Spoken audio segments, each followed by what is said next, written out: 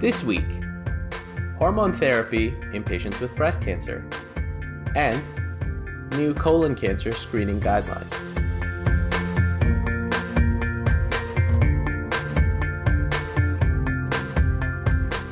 Hello, and welcome to The Rounds Table, a weekly podcast about major new research in medicine hosted online at Healthy Debate. I'm your host, Amol Verma, a resident in general internal medicine at the University of Toronto, and I'm joined today by Nathan Zilbert, who is a resident in general surgery, also at the University of Toronto. Hey, Nathan, how's it going? Great, Amol. How are you doing? I'm great, Nathan. It is a joy to have you here. In case you were not aware, the last couple of episodes have just been me, my microphone. By yourself. All by myself. I know. I felt bad for you, which is why I got back to you, this time, and after ignoring you for 2 weeks like everyone else did. Well, at least someone returns my phone calls. I'm grateful to that. I wish we had the rights to like music tracks, and in the background we could have that song like "All by Myself." That would be better than you singing it. That's true. That would be way better. All right, let's move on before we move into deteriorate. So this week we're talking about hormone therapy in patients with breast cancer, and to be specific, we're talking about aromatase inhibitors for patients who have ductal carcinoma in situ.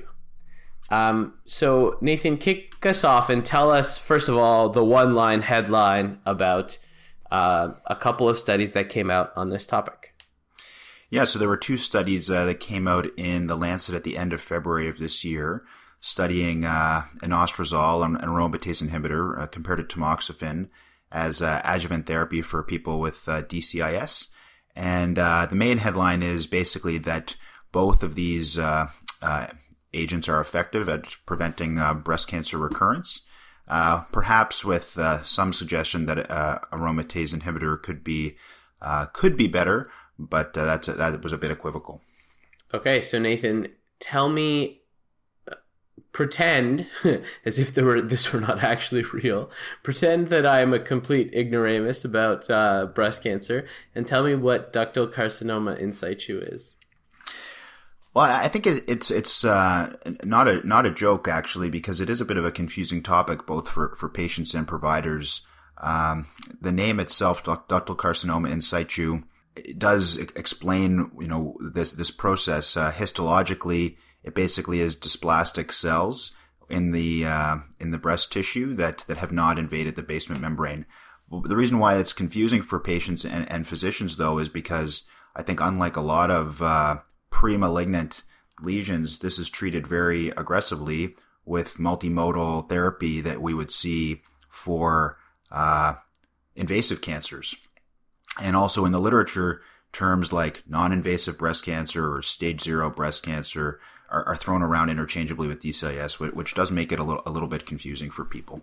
So you're not alone, Amol. Yeah, well, or you're not pretending to be alone in all sorts of ways. No, I mean it really is a source of confusion. And so, can you just tell me? So the management of DCIS is very similar to the management of like a locally invasive or a locally advanced breast cancer. Is that right? Well, very similar to early stage breast cancer, I would say.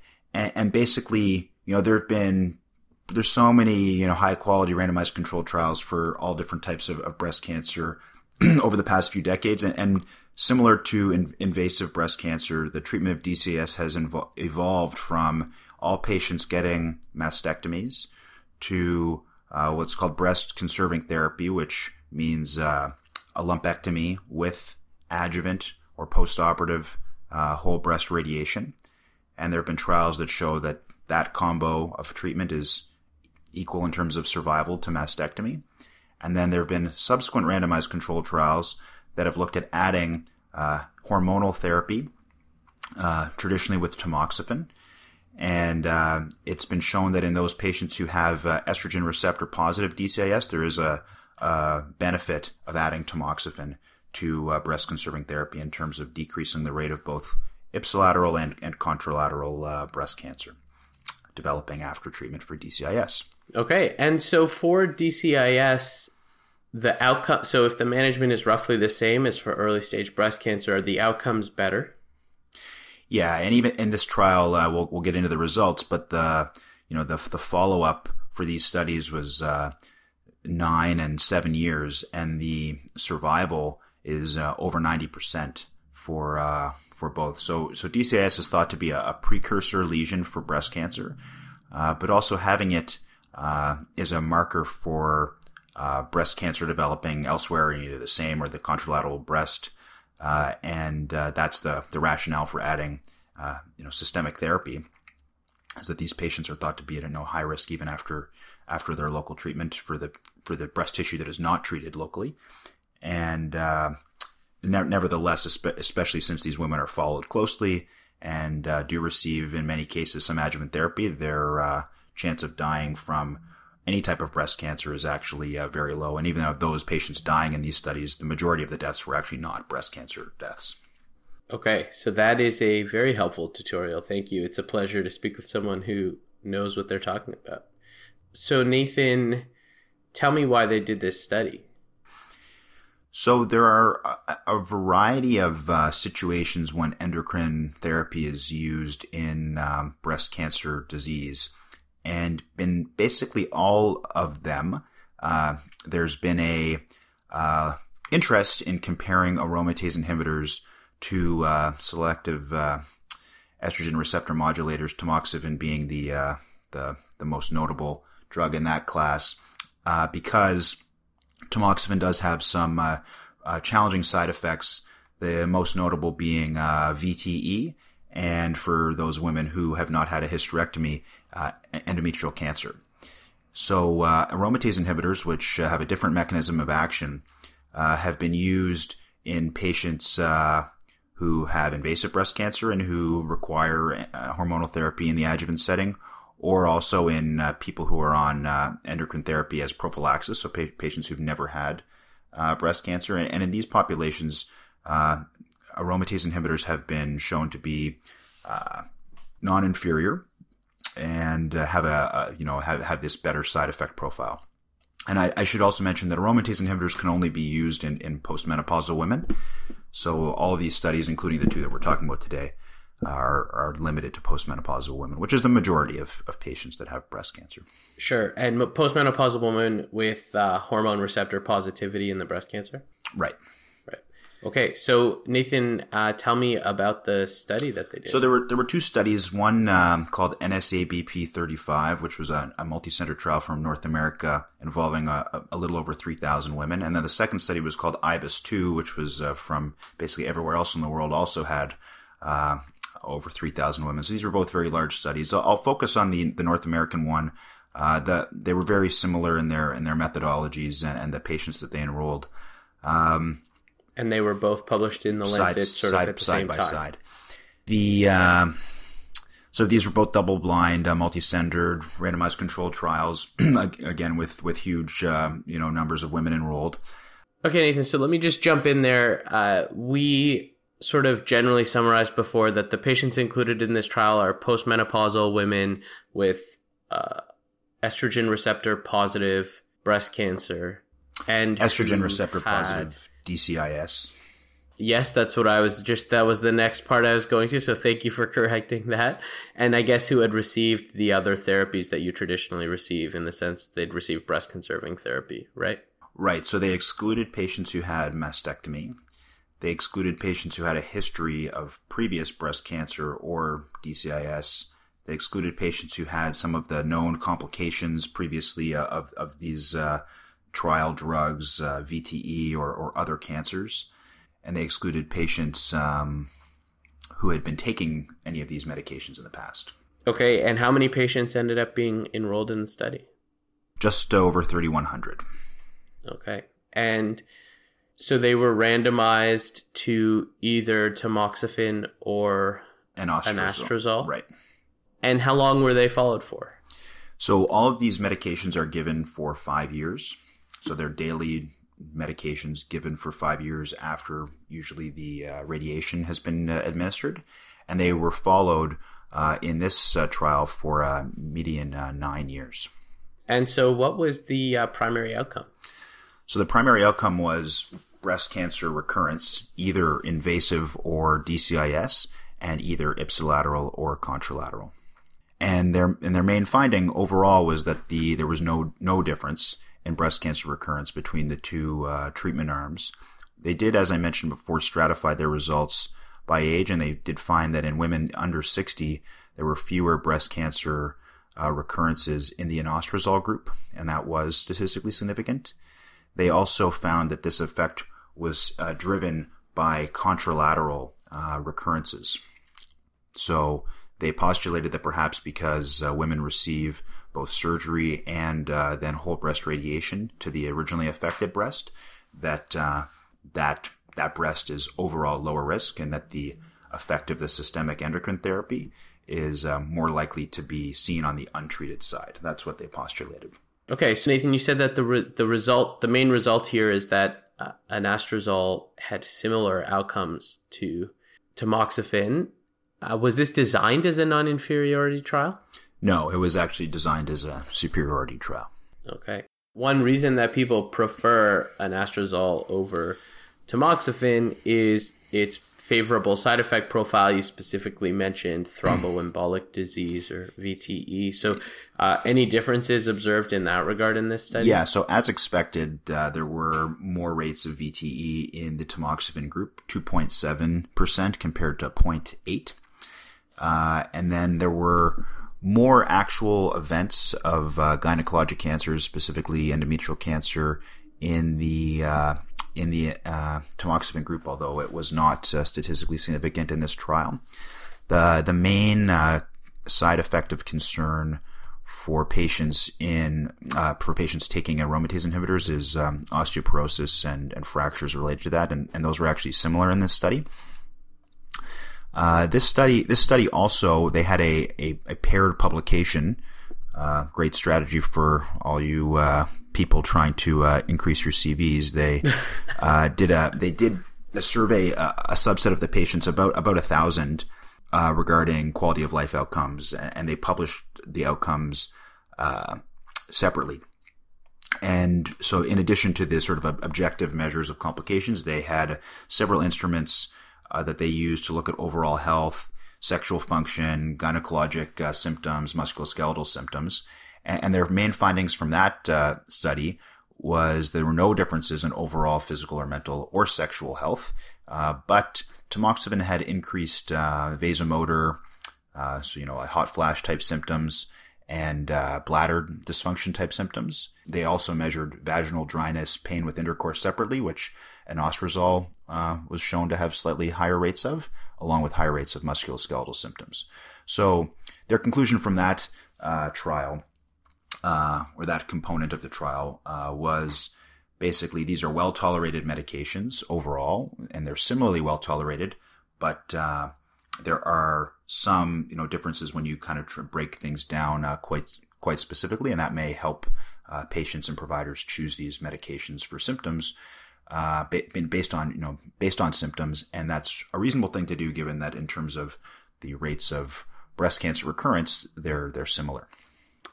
Perfect. That makes a lot of sense. And so, are the results from this study, this American study, similar to the results of the international trial that was published at the same time? Yeah, so a very similar trial, similar number of patients, similar methodology, similar inclusion and exclusion criteria. The only main, I would say, difference in their inclusion criteria was they did allow patients with a couple of other pre-malignant or early stage, depending on how you view these lesions, in a typical ductal hyperplasia and lobular carcinoma in situ. But this was a very small number of the overall enrolled group, like less than 1%. So I don't think a big deal. Their follow-up is a little bit less, 7 years as opposed to 9 years. But their results were quite similar. So they basically showed equivalent rates of breast cancer recurrence. They didn't stratify by age. They didn't have any subgroups that showed a difference between the two drugs. So their main conclusion was basically these are similar in their effect. And they did show that there were higher rates of both endometrial and ovarian cancer in the tamoxifen group. They showed higher rates of some fractures, particularly pelvic fractures, in the aromatase inhibitor groups, though low rates overall. Okay. So Nathan, you think that this is going to have an effect on practice? Has the field, these studies were started a long time ago due to the nature of their long follow-up. Has the field already moved beyond them, or is this still really important? So I think, this adds to the existing literature that shows that basically in those contexts where tamoxifen has been used as sort of a standard treatment, or in some cases as a prophylactic intervention for breast cancer, aromatase inhibitors are, generally speaking, at least equally effective, and that these trials provide robust evidence for that being the case as adjuvant therapy for DCIS. I think there is a question that is asked often, it seems like, and I will obviously plead some degree of ignorance here, as I'm not the person generally prescribing adjuvant systemic therapy. But they often don't give these women any endocrine therapy because the overall effect of the endocrine therapy as, I guess, a additional treatment strategy over the breast conservation surgery is low. And it is right. I mean, one of the things is that these trials were not placebo controlled. So, and in the placebo controlled trials done previously with tamoxifen versus placebo, the incremental benefit of the tamoxifen is low. It is restricted to ER positive patients, and it is not necessarily standard to get receptor status on specimens for DCIS, but it can be requested. And I think, it's in the subset of patients for whom, for whatever reason, the treating oncologist feels like this is maybe a higher risk patient, maybe because they're younger, maybe, or even, they're just they're anxious about breast cancer recurrence, and they would prefer, do everything, doctor, whatever you can do for me, do it. And you were to get receptor status and they were ER positive.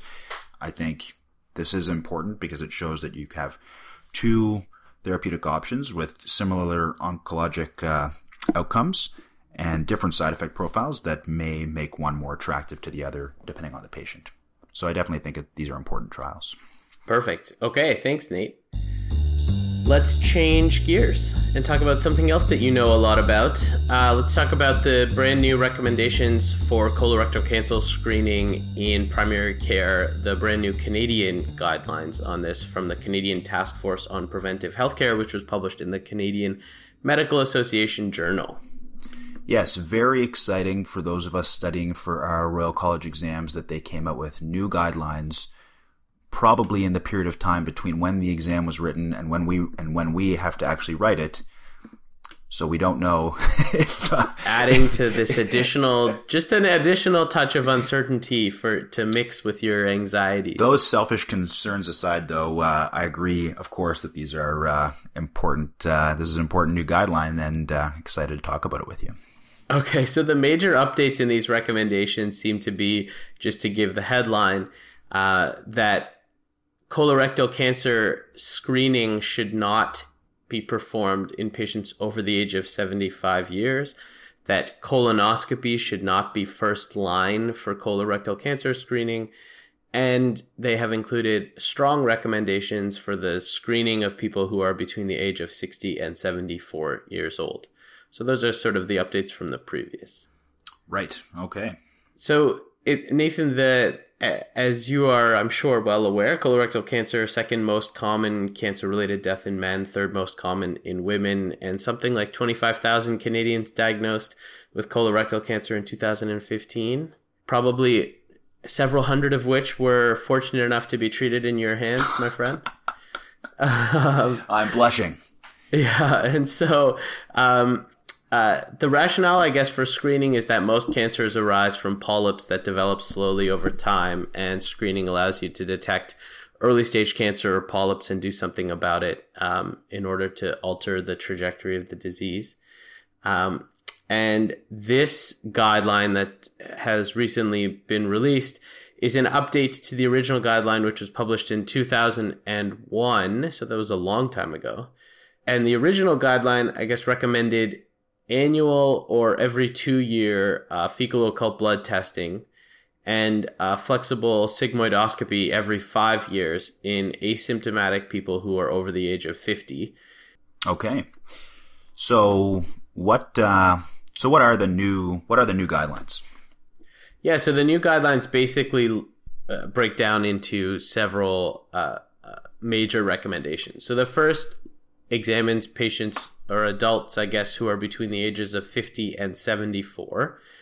And they recommend fecal occult blood testing using one of two mechanisms, the fecal immunochemistry testing or the guaiac fecal occult blood test. So one of two mechanisms, and that this be done every 2 years.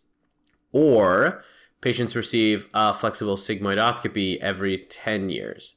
So that they comment specifically that you should use one or the other modality, and they've actually extended the duration of the flexible sigmoidoscopy from every 5 years to every 10 years.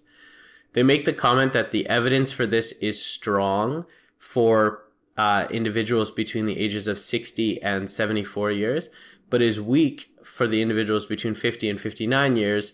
And the reason that they say that the evidence is weak is not actually that the strength, or sorry, I should be clear. They say that the strength of their recommendation is strong versus weak in the younger population. And the reason that the strength of the recommendation is weaker is because of differences in absolute risk reduction that you get from screening between the groups. So the incidence of cancer is higher in older people, and so the absolute risk reduction that you get is better than in the younger groups. Yeah, so I mean, I think conventional teaching and certainly conventional practice, from my perspective, during my training has been, you're 50, you need a colonoscopy.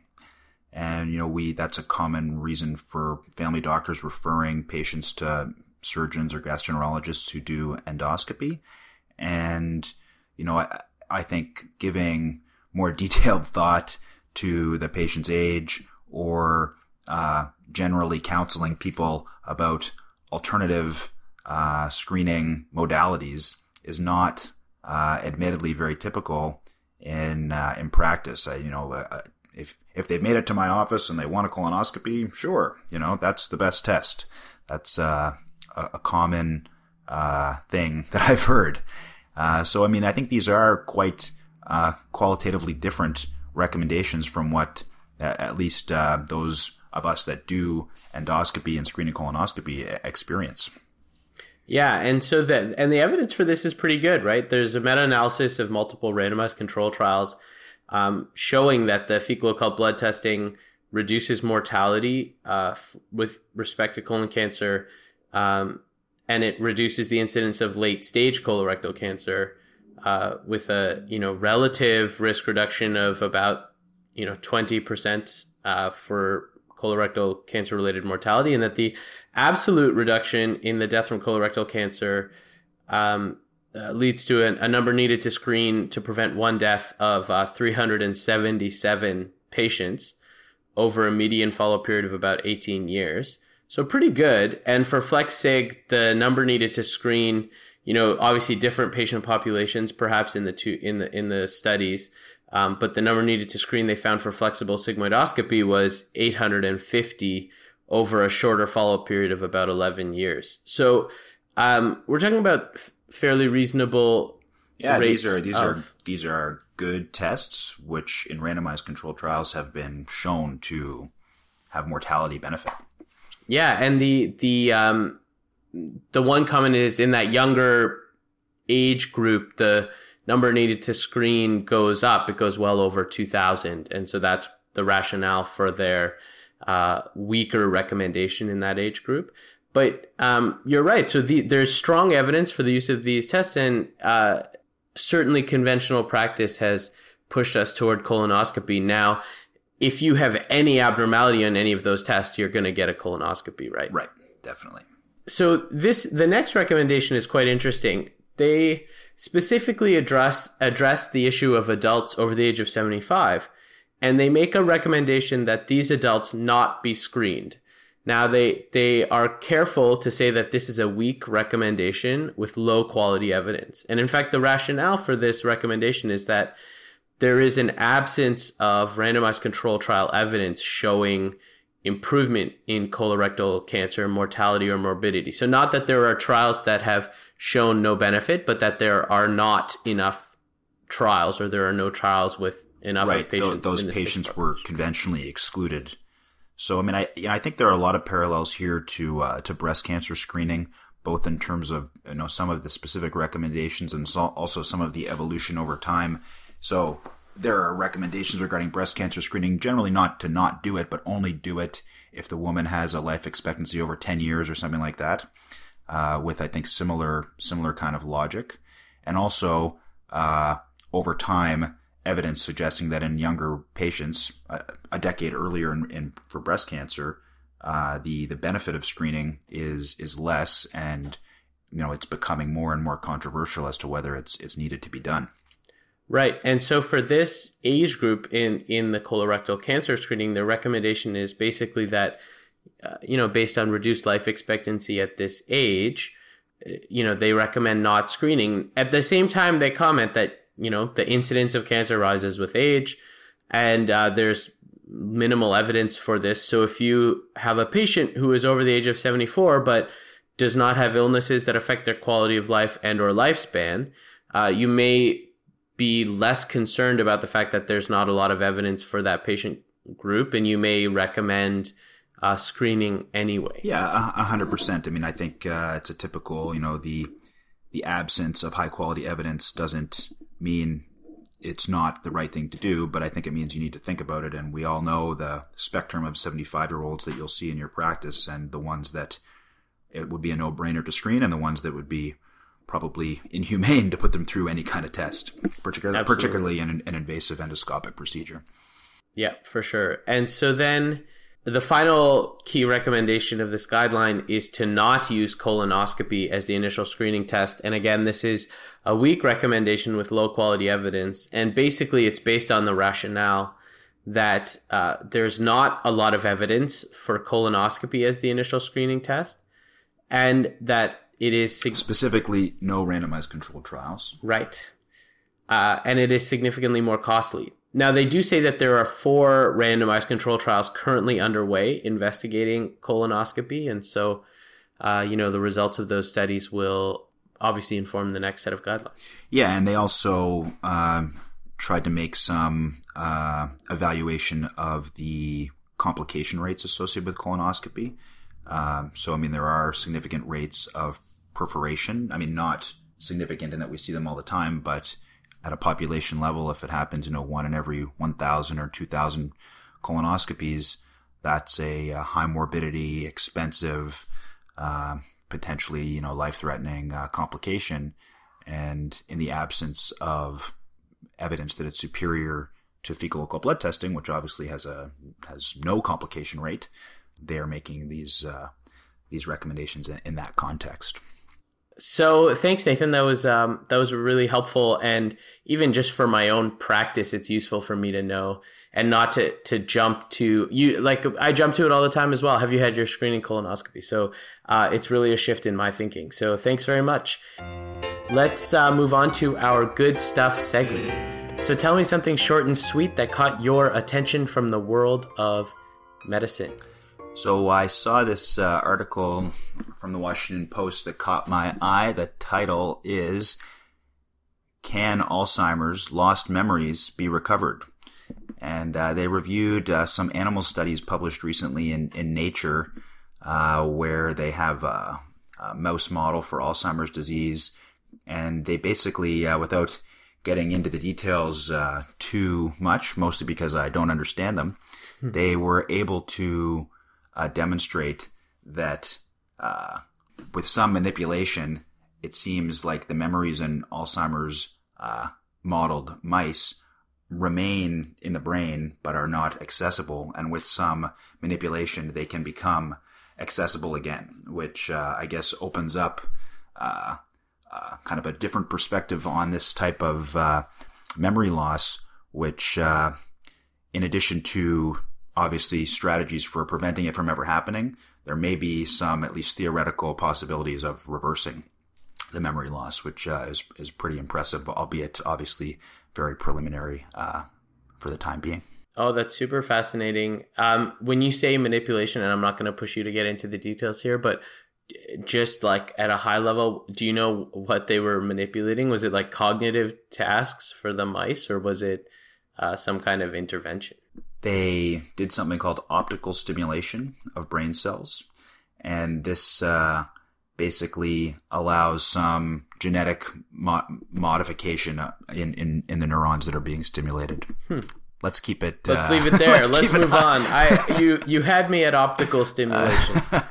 Okay, so my good stuff is a beautiful story in the Montreal Gazette, which, full disclosure, was written by one of my best friends.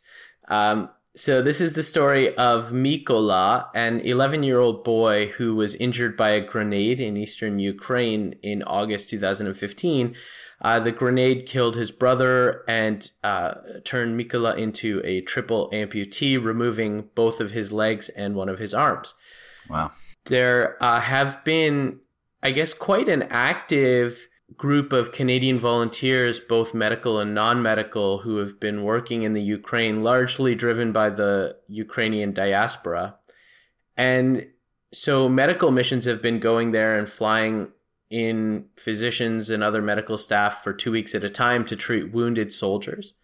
And they heard about Mykola's story, and they asked the clinical team to make an exception for a non-soldier. And the leader of the Canadian delegation, who is a physician from Sunnybrook Hospital, Dr. Ole Antonishin, agreed. And so they operated on Mykola there in the Ukraine, but they decided that he needed care to help him rehab and actually be able to walk again. And if he had been in Ukraine, he would basically then be wheelchair bound in a country that is really not particularly friendly to individuals who are in wheelchairs, not a very accessible country. And so there was a large effort by Ukrainian volunteers to bring Mykola over to the Shriners Hospital for Children in Montreal. The local volunteers greeted him. They've helped translate for Mykola and his mother, who do not speak English or French yet. And Mykola has been rehabbing at the Shriners Hospital, and now he has, these prosthetic devices, and he's able to walk again. And it's an amazing story about community and compassion and perseverance and resilience of this young boy that I thought was very touching. Remarkable. Yeah. So on that note, have a great day, Nathan. And it was a pleasure to talk to you. Let's do it again sometime. Hopefully before I have many more weeks of prolonged loneliness. Do you want to sing again? I think for the purpose of our viewers, let's just let us go out to our outro music instead. Okay, great. Thanks, Amol. Take care. The Rounds Table is hosted online by Healthy Debate. You can find us at healthydebate.ca/The Rounds Table. Follow us on Twitter @Rounds Table, or find us on Facebook at facebook.com/Rounds Table Podcast. Thanks for listening.